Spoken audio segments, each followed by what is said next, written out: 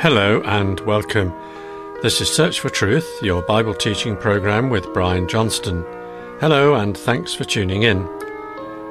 Today Brian brings us talk number 5 in this series of 10 programs. They're all about the model for Christian church life found laid out for us in the New Testament.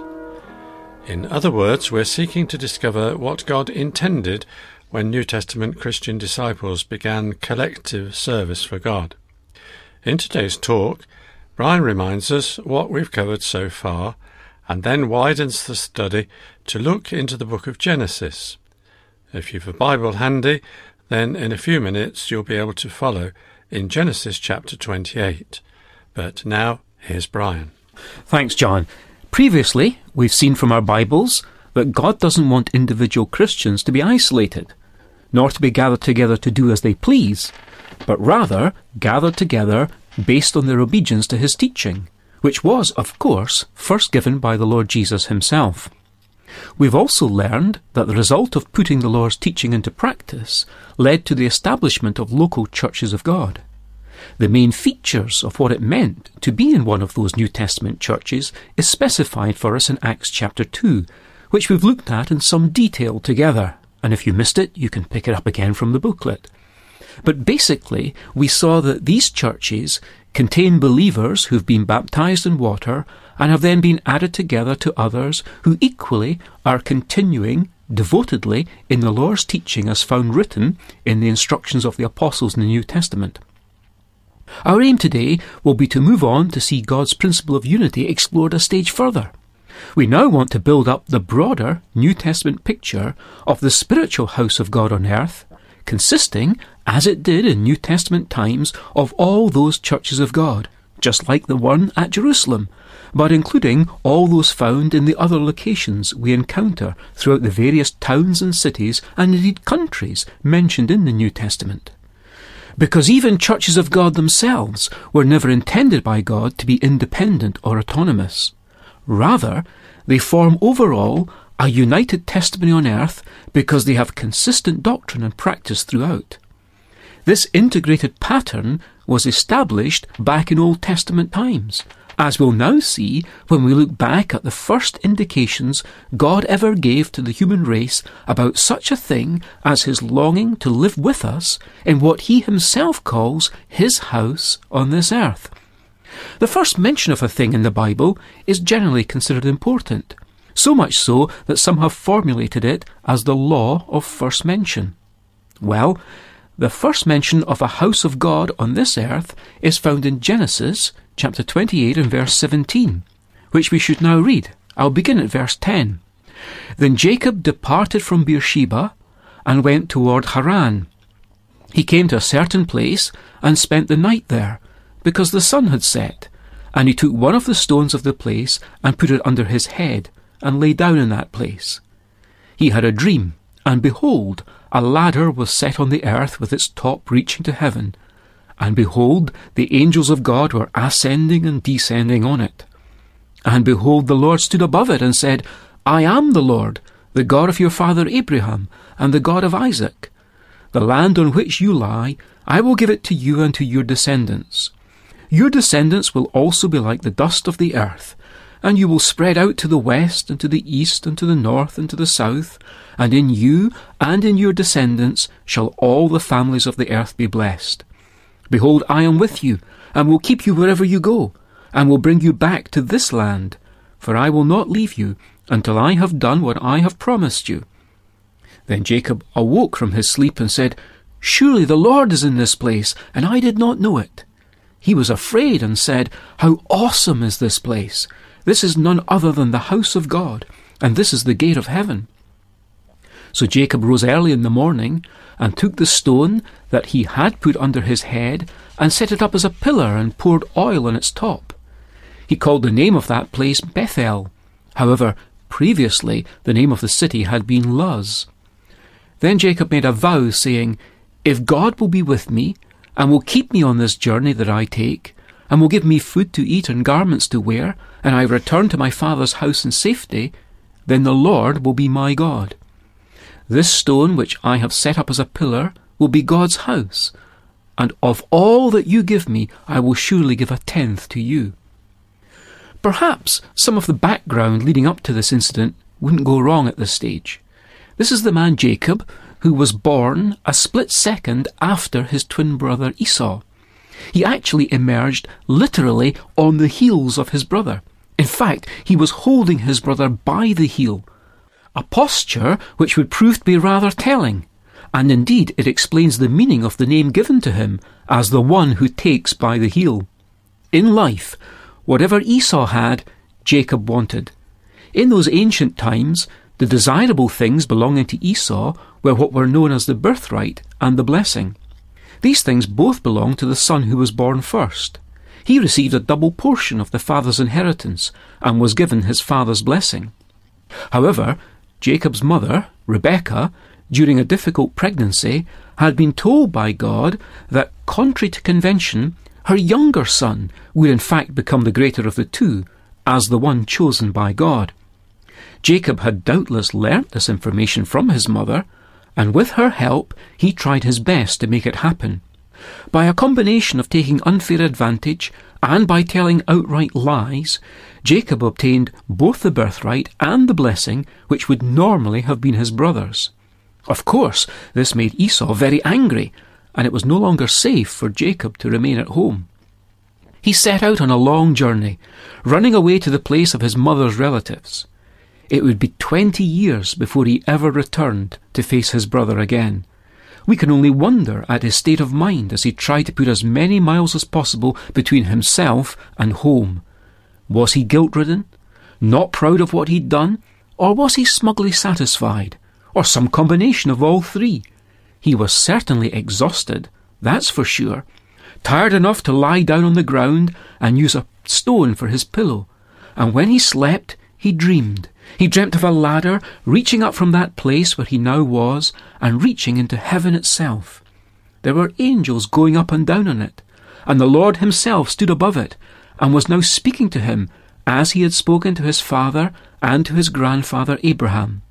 God was confirming his previous plans, but was now doing it personally with Jacob. There was no censure, no rebuke for what Jacob had done, although the means Jacob had used to align himself with God's purpose couldn't possibly have pleased the Lord.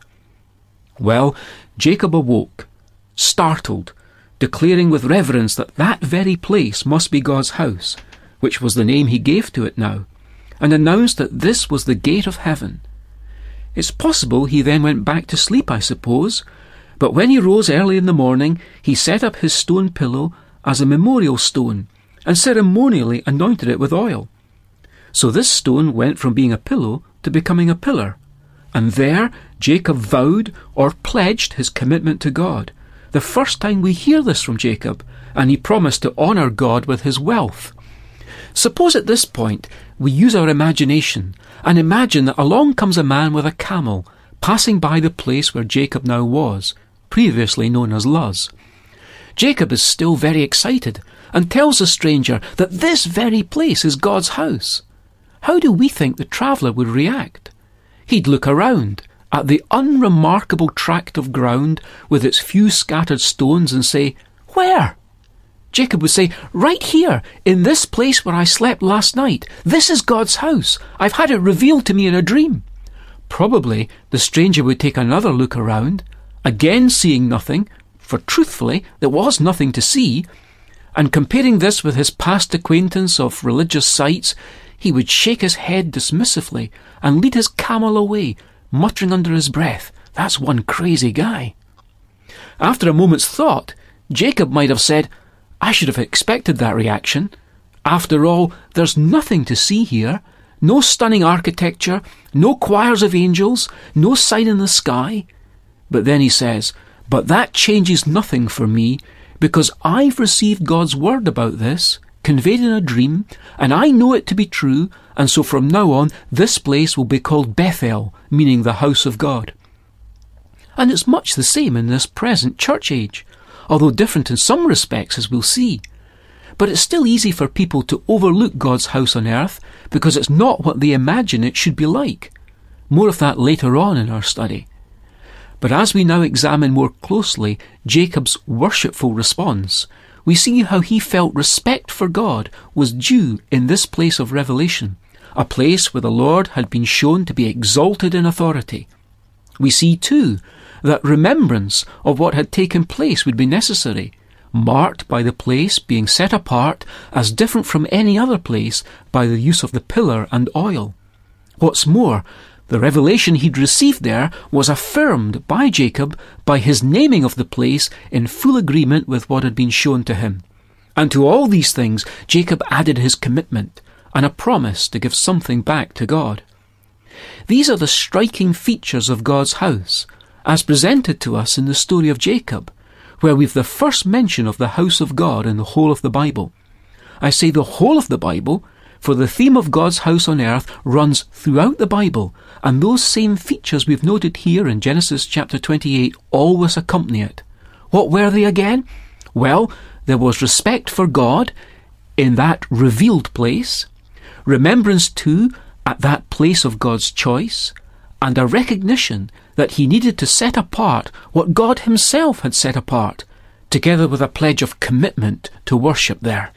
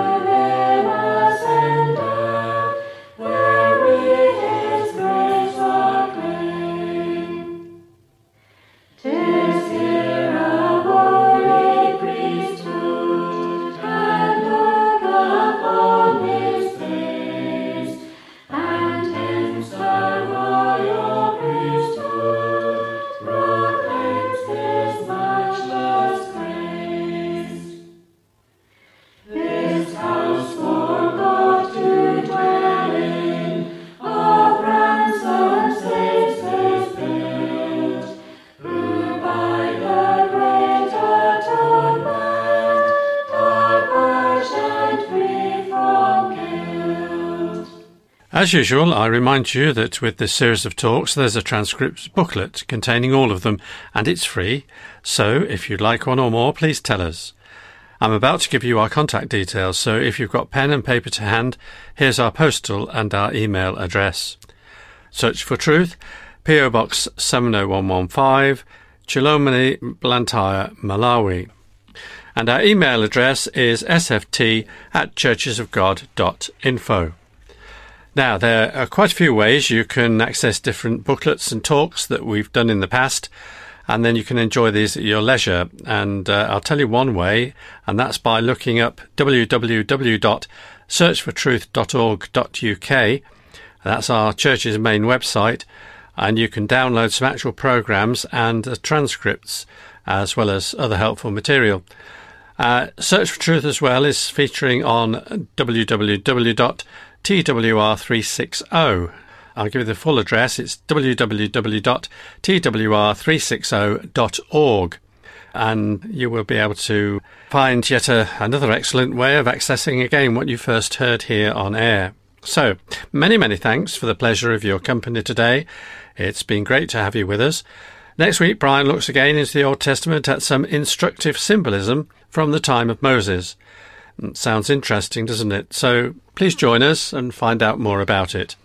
Until then, very best wishes from Brian, from David, from our singers, and from me, John. Goodbye, and may God richly bless you.